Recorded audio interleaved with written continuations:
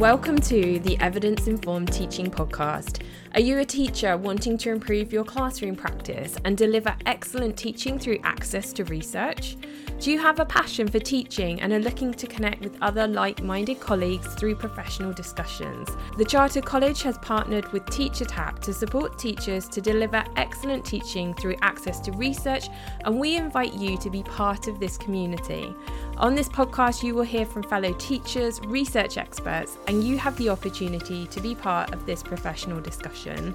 You can find out more about the Chartered College of Teaching and TeacherTap in the show notes. And if you find this episode helpful, why not share it with a teacher friend, take a screenshot and post it on your social media, or even better, leave us a 5-star written review.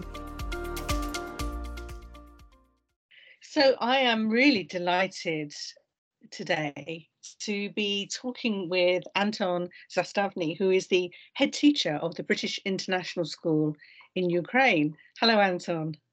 Hi, hello. It's a pleasure for being here. Thank you very much for this opportunity. I'm actually not the head teacher. I have the official post of CEO, and we do have a big academic team. But I think, in my position, it taught me that I have to wear many different hats and understand the teaching and learning process quite deeply. So I don't mind if I would be called a head teacher one day, but not now yet, not yet. Okay, well, thank you very much, Anton. So I thought it would be really interesting for our members to hear from you about your career to date, about your school, about the circumstances you're in, because it's quite often in the UK, quite often we feel that we are under pressure. We feel that we have all kinds of issues that we need to be dealing with and paperwork that needs to be done and marking and planning and preparation and recruitment and all kinds of things.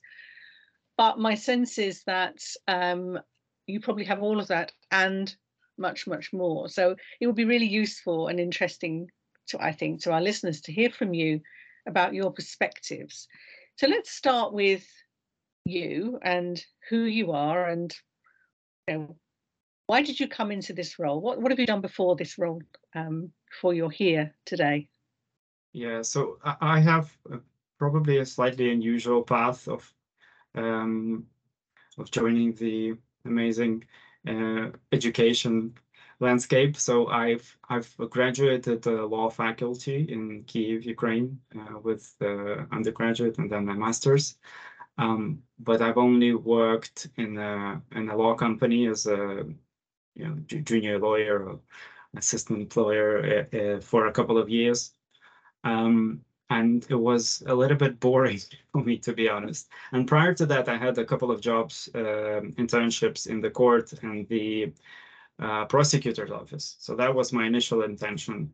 I wanted to have some impact on the country and the place where I was brought up, and I was passionate about that. But after these internships, I realized that I don't have, I won't have the powers to do so, and my career path is not clear within that system, within those relationships that I've witnessed when I was an intern there. So then I went to the private practice in law, and it was, to be honest, a little bit boring for me because there was a lot of paperwork and not a lot of activity. And after that, I had an opportunity to become a manager in a restaurant, which is a huge turn.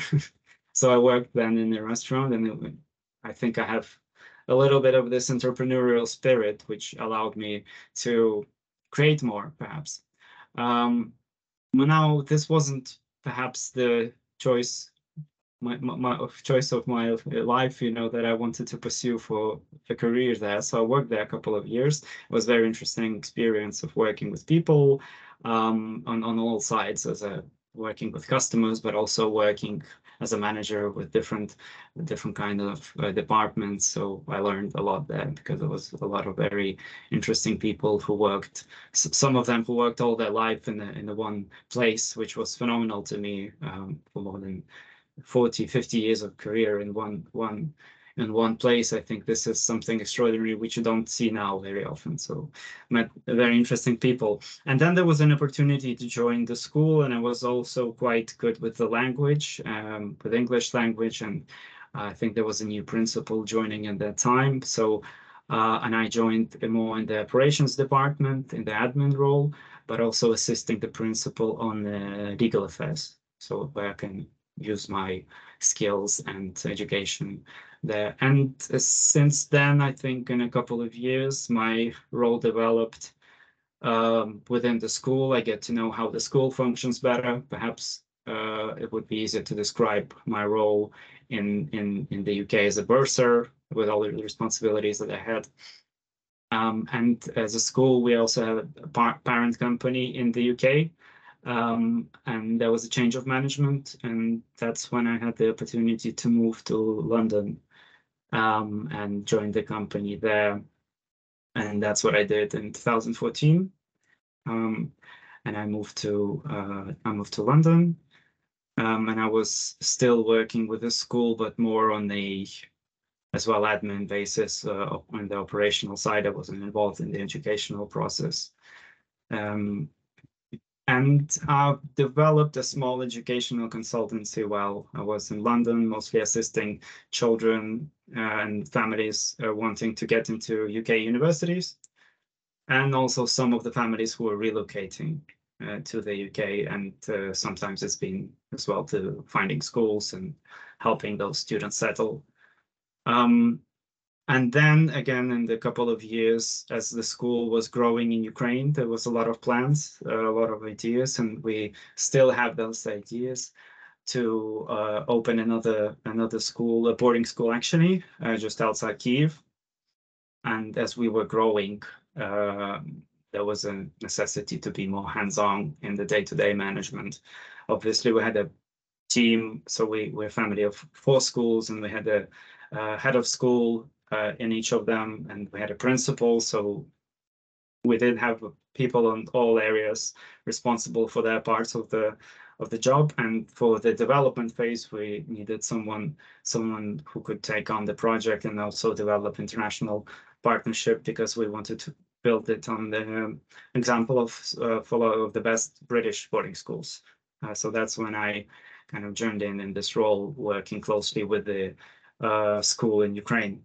But since then, a lot of things changed, and I had to, as I started, wear many hats, and I'm trying to do so, until today, coping with everything that I have to. Can you describe the school that you're working in at the minute? What kind of school is it? Yes, I think of course, we're now in a difficult position. But what we do really how we want to get out of it, we really want to come out of this situation as winners and innovators. And of course, we're facing many existential challenges as a school. I mean, as an organization, in the first place, and maybe not just physically, but operationally, because a lot of things have changed, not in the direction that we planned, and all our school development plan was intended to. So I think by this year, we were planning to have a BSO inspection in the school. And at the moment, we're perhaps lucky not to have any inspections given the circumstances, and it's not possible to organize them. But we're reviewing all our processes and everything that we're doing at the moment, because half of our school is operating internally, so we manage everything. And part of the program, especially the international program, is delivered by partners online, because unfortunately we can't have the same number of international staff to fulfill those specific areas and subjects. So I think we're in the second year of operating in this new model. We're developing it, and also at the same time, it's a challenge for our Ukrainian colleagues there, because they had to take on a lot of new responsibilities. So I think this year is a year of transformation for us, because we understand that however the situation develops further on in the future on a macro scale, things will never be the same as they were, before the war, before the wide war, which has started in February of 2022. So we understand we need to develop new approaches, and these approaches require our local colleagues to be more involved in the process, especially in the international part of what we're doing, because we're a bilingual school, so we deliver both British, international, and Ukrainian curriculum. And it used to be that the international curriculum was solely managed by the international team. Now, this is not possible anymore.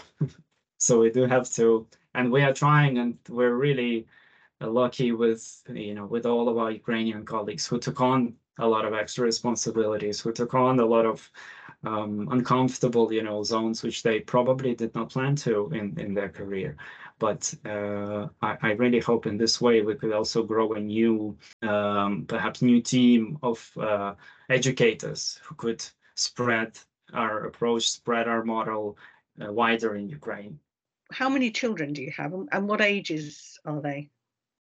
Yeah, so we have about 140 children at the moment, and we're a whole through school so it's 3 to 18, but obviously I think our oldest students are 17 years old. So and some of our students are physically attending the school, majority of them in Kyiv and Dnipro. Some of our students are online in different parts of the world. And did I can't remember the timescale. So obviously we had the worldwide pandemic. Did the trouble in Ukraine, the war that developed in Ukraine, did that happen immediately after the pandemic, or was there a bit of a gap? Yeah, I think there was a small gap, which, as everyone, I think there was the theme of getting back to normal, Yes. back to normality. And then, obviously, everything else happened. And it started in, we could say in December, January, when the tensions were rising. However, we still did not expect the situation to develop in that horrible way as it did. So we were very much, had much better expectations, I think so. And here in the UK, and I suspect in other places in the world, there was a lot on the news about the conflict in Ukraine. There were lots of images of families leaving homes and trying to come to other countries to seek safety and so on. How did you cope during that time with leading a school with so many families involved in your school? What was it like?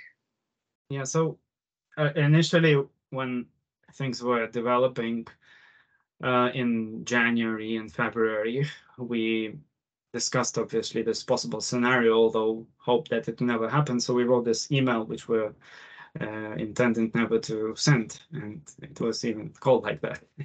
Our principal developed this letter, and when it all began, we obviously sent that letter to the families, in the first place parents, and then staff separately. But as our huge obligation to our international staff, in Ukraine, our big priority was to ensure that they are safe and that they are able to leave the country. So everything perhaps started in some orientation and meeting, but it was very difficult,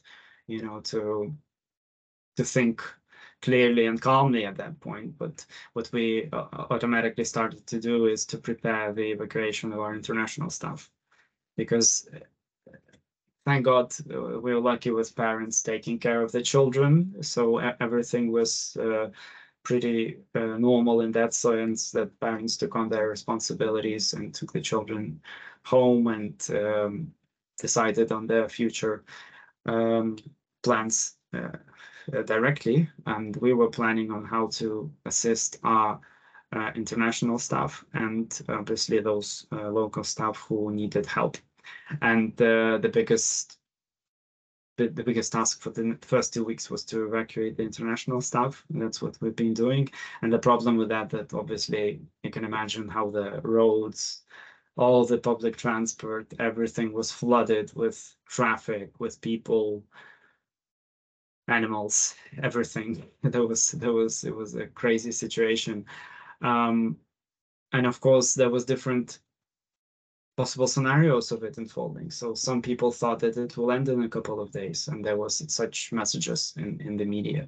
Some people decided, okay, we'll just rather wait, because if you remember, there was active military activity going on, so it was also quite dangerous to move around in a car. You never knew, what might happen during this.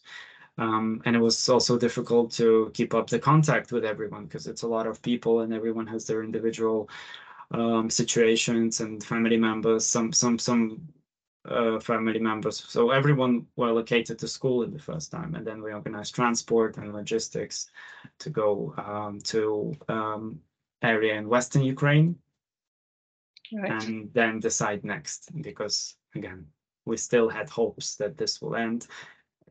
People don't know what to do. Should I pack all my stuff? Will I return? Again, animals and pets who are part of the family, difficult to transport. What should I do with them? And all sorts of questions, which we probably were asked, as a school, as a management, but we did not necessarily the answers to. But we tried to address them, one at a time. Yes, I mean, that's one of the things when you lead a school, isn't it? That the community tend to think that you because you're in a position of authority, that you probably know the answers to all sorts of things that Exactly. possibly you don't. And I'm sure that must have taken a great toll on you. That must have been a really challenging time to try and do all that feat of organisation to get everybody where they wanted to be away from the school and to be safe, but also to reassure people about some things that you probably couldn't reassure them about. How did you cope at that time, do you think? I guess at that point there was so much to do, so many things to cover. So I think at that point I was simultaneously, obviously there was, day to day and all the incoming questions from all departments and different kind of people to try to answer and find solutions for them. And then at the same time, we're trying to find a big hotel in Western Ukraine to move the people there. And it was also a challenge because everyone probably in Ukraine were doing the same thing. Some have already secured it in the past. So a lot of IT companies which are very mobile, they move their stuff. And so at one point, I think all the hotels and sanatoriums, even closed ones, not used anymore, they were all full with people, all booked in advance. So there was a really difficult exercise to find where to relocate people, because if we do, Ukraine is quite a huge country, so you cannot. The road from Kyiv to the Western Ukraine, so we went to the border there, it's about 8 or 10 hours. And in these circumstances, it was days. So you cannot just go straight away abroad. You need to stop somewhere because you need time. And again, we were thinking about, okay, how do we organize the lessons, What do we do with the learning process? We knew that we'll do it online, but I mean, when and how, and when can we start, and who can start, who can work, what kind of condition, mentally are our colleagues in? And obviously, we weren't asking anyone to do anything at that point, but we were thinking about the future. So what we should be prepared for. Yeah, I mean, you said that working in that restaurant helped you build that sort of entrepreneurial skill. And I'm guessing those kind of skills were really, really important, probably still are actually, because it's all about problem solving, isn't it? It's about how can we take the situation which feels unprecedented and try and find a way through so that we can still provide education for as many children as possible. We can still support as many teachers as we can. how's the school running now? Can you sort of talk through a typical kind of? Can you give us a picture of what it's like? I don't know, today. What's it like in your school? Yeah, I think previous year we've been adapting to this, circumstances. Of course, our biggest loss is the many staff that we lost, international and Ukrainian, because Ukrainian staff have moved, a lot of Ukrainian teachers have moved abroad, not only from our school, but just from the country, and they found jobs that, in different countries, and that's where they're staying at the moment. And obviously the international staff moved on because everyone has their lives. And in the previous year, we were able to keep a small cohort of our teachers, and it was great. It was amazing because they really helped, to stabilize. Because when the attacks are happening, then the learning stops, and everyone has to go to the shelter.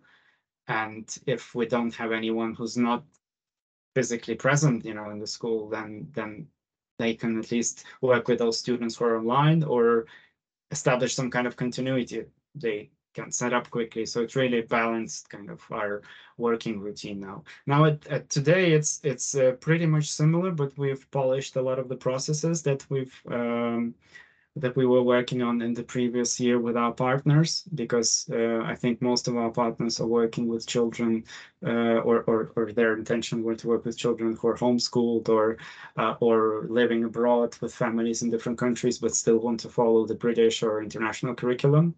And we're joined them as a school, as an entity with, of course, our classrooms and our form tutors and everything else. So there's been a lot of communication, synchronization. That's the most important, to make sure that everyone has a good link with the people who are responsible for a particular area. And at the moment, I think you won't see much of a difference between our school functioning and a school elsewhere.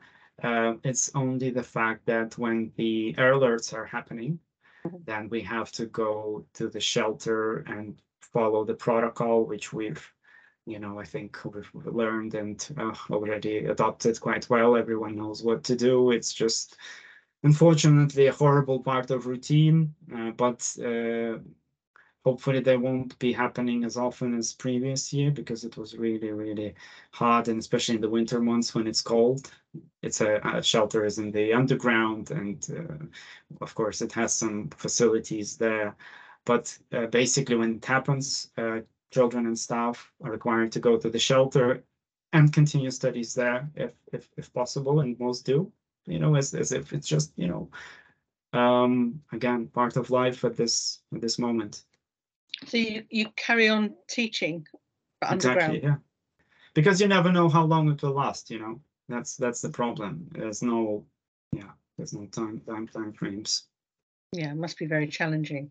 So you've got the opportunity for lots of online learning with your international teachers alongside the face-to-face learning that's going on in the school. So it's genuinely hybrid. And yes, it is.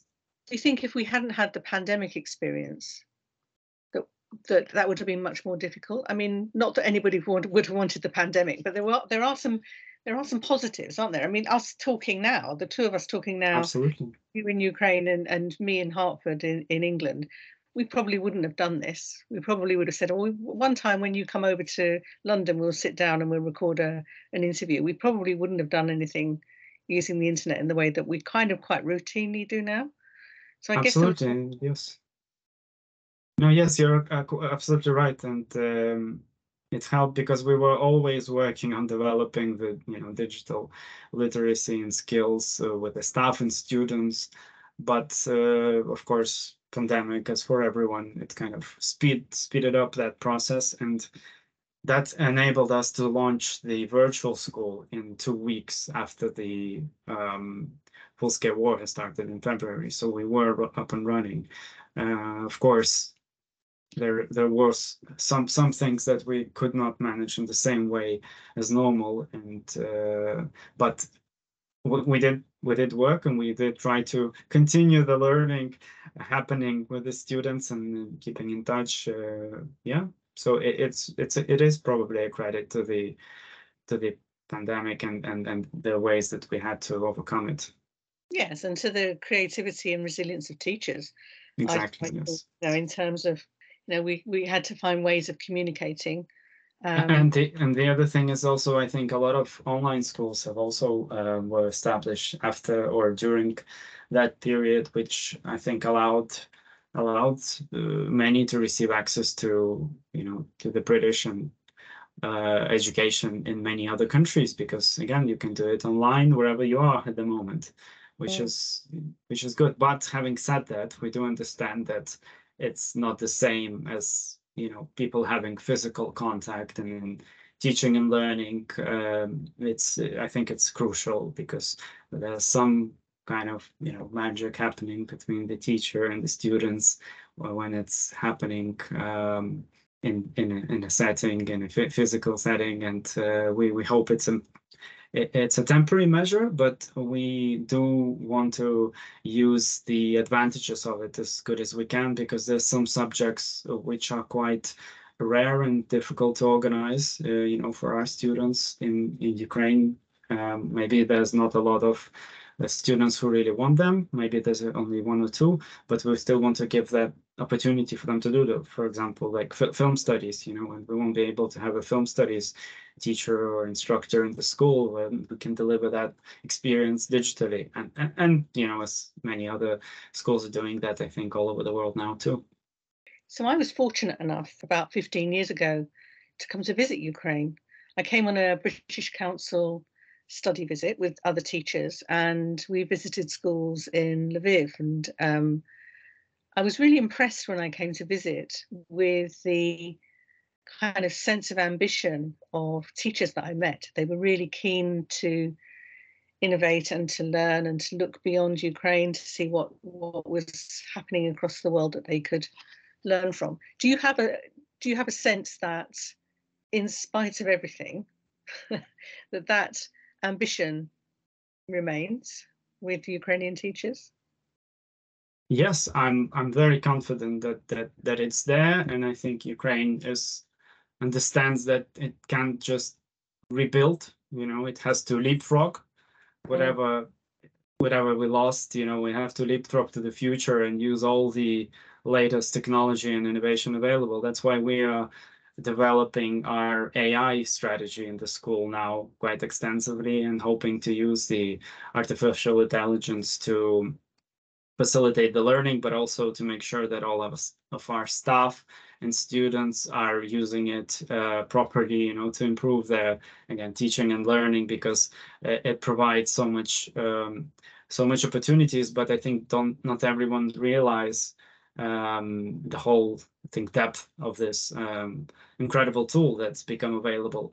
But on the other side, of course, we have educational reform happening now in Ukraine, and there's a lot of digitalization in it. And I think Ukraine has been on a path of reforms for many years now, many years in the school, at least area. And there has been a lot of great influence from European partners.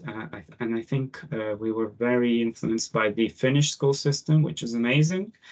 But at the same time, I don't think that Ukrainian educators have a lot of access to the Finnish educational model. I'm not aware of any Finnish school in Ukraine where educators would be able to come and see how it works, how it looks like, how it should look like, and really not just to read that policy, read that workbook, and have that webinar. That's all great, but you do have to see how it works in practice. And I'm hoping that we, as a British school, will be able to deliver this and share our methodology, our way of working with students, working with teachers, developing teachers. Hopefully, there's something that will be developing with you too, with upskilling our teachers in the professional credentials. And again, this would create our school, develop our school as a platform for a new era of hopefully of Ukraine when it will flourish. And we understand we might not have the whole national impact. Well, at least if we could cover in the main cities, I think that's what we are aiming to do, have much more wider impact that we're having at the moment. It's brilliant to hear that ambition is undimmed. And one of the things that of course, when I visited Ukraine, the Chartered College didn't exist, but now that we have this opportunity, a professional learning organization that reaches out across the world, we're really keen from our point of view at the Chartered College based in London, we're really keen to learn from colleagues all over the world. We're keen to hear from people like yourself, from school experiences, from teachers who are working sometimes in very challenging circumstances, but nevertheless are still managing to achieve results with their youngsters that mean that the youngsters want to learn, that they're motivated to learn, that teachers want to teach. This is all so much part of the heart of our profession, I think, that there's that sense. You talked earlier about magic, about that sort of, it isn't magic, but it looks like magic when you see that learning that's kind of takes place face to face or online between children and teachers. There is something rather wonderful when a child suddenly understands something that they haven't understood before. It feels like magic as a teacher. So the more we can spread those ideas, the better. And you talked about, you've been a member of the Chartered College, and that's brilliant that you are, and we hope very much that you will spread the word across Ukraine. We're hoping as well to work with some of your teachers to build their professional expertise through the chartered route. And this is another way that we can work with international schools to help teachers who are working across the world to be united in terms of a common bond of expertise when they're building that knowledge together. So hope very much that your teachers will engage with that. Yes, I really want to add that our success going through the most challenging times in the beginning and during the past year now is also a credit to our international partners, who have helped us in many different organizations. We're part of COBIS, and COBIS is helping us a lot, and many schools who are part of COBIS we are grateful to organizations like Century AI, which we also partnered even before the February of 2022, and we were, I think, pioneering the AI use of AI in schools in Ukraine, for providing us support until this day, and also Firefly platform and many others. But I think that the success of Ukraine as a country will require all of those educators and involved in the education who moved abroad to, or at least a majority of them, hopefully, to come back and return, and hopefully they'll have a lot of new experience, new positive experience, and just interesting insights, how to develop, how to change, how to improve. And this is invaluable because there was never such an opportunity for them. So all of those amazing countries like the UK, which welcomed people, but I think educators specifically here, because I think they learn so much and interacting with those people who they met in their professional lives in those countries where they were, but also bringing that experience back to Ukraine whenever that opportunity arises, hopefully soon. And when that opportunity does arise, when peace is restored, what are you personally, what are you most looking forward to? Well, first of all, when everything happened, I think I was at COBIS and delivering a speech, being not in the best mood and condition, but I think I've ended it by inviting everyone in the hall at that time, and I think it was also broadcasted online because it was that post-COVID year when there's still a lot of participants joining online, and invited everyone to Ukraine. And I think that's what I would like to do, to see many of those people who were with us at this stage, but also anyone else. There was so many words of support just coming to our school mailbox from we don't know who, but so many people really kind of interacted and offered their help, and we were not able even to process all of that at that time and even until today. But I think I really looking forward, first of all, to welcome everyone who will be willing to come, not only to our school but to Ukraine. And I cannot imagine there'll be probably a boom of different people and events happening in that time. That's something I really want to see. And hopefully then as well we'll be able to have many more international teachers in our school, because this is really in the core of our school, to have those. What we are trying to establish in our school is a British environment, a British island in Ukraine, which people are kind of, joining or how can I say, diving into when they physically attend the school, because that's what we want. We want people to speak in the English language when they're on the territory of the school, and try, at least, even if it's difficult, But I think this is the way that creates this learning atmosphere, and it really has the expectations, sets the expectations for everyone to speak. Whereas, and we know it's a challenge, of course. I mean, it's really inspiring listening to you speak, Anton. And all the time you're speaking, you've got a great big smile on your face as well, which people won't know because they're just listening. But the reality is, you're full of optimism, it seems to me, and that really is inspiring. And I'm assuming that compared with your career in law, you're finding that you're not quite bored right now. Is that right? It's never boring here. You can you can call it many different words, but it's definitely not boring. No. Well, thank you so very much for talking to us today and for sharing your views and your experiences. It's really been very humbling, actually, listening to you, and of all the things that you are trying to overcome whilst keeping your school going and keeping the atmosphere, I'm sure, very vibrant and caring for your students. So is there anything else that you would want to tell our listeners before we finish?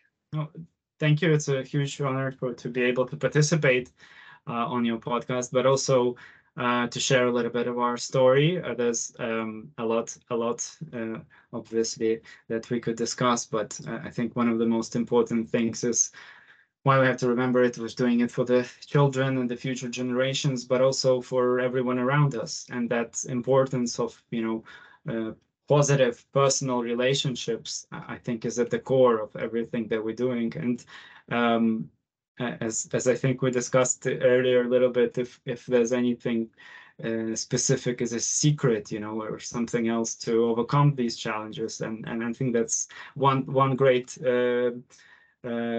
British phrase that we have in many different settings: keep calm and carry on. And yes, from challenging times, I believe, and I think it kind of concludes everything that we're doing, and I think will serve us well, for many time to come. Okay, well, I think that's a great place to end. So everybody, we just need to keep calm and carry on. It's been fantastic talking to you, Anton. Thank you very much indeed. Thank you. Thank you very much. If you have enjoyed today's episode and would like to access more research evidence for your classroom, you can join the Chartered College of Teaching for as little as $196 per month at www.chartered.college. And remember to download TeacherTap free from your app or Play Store to share your views, opinions, and experiences from the classroom. Every voice makes the picture clearer.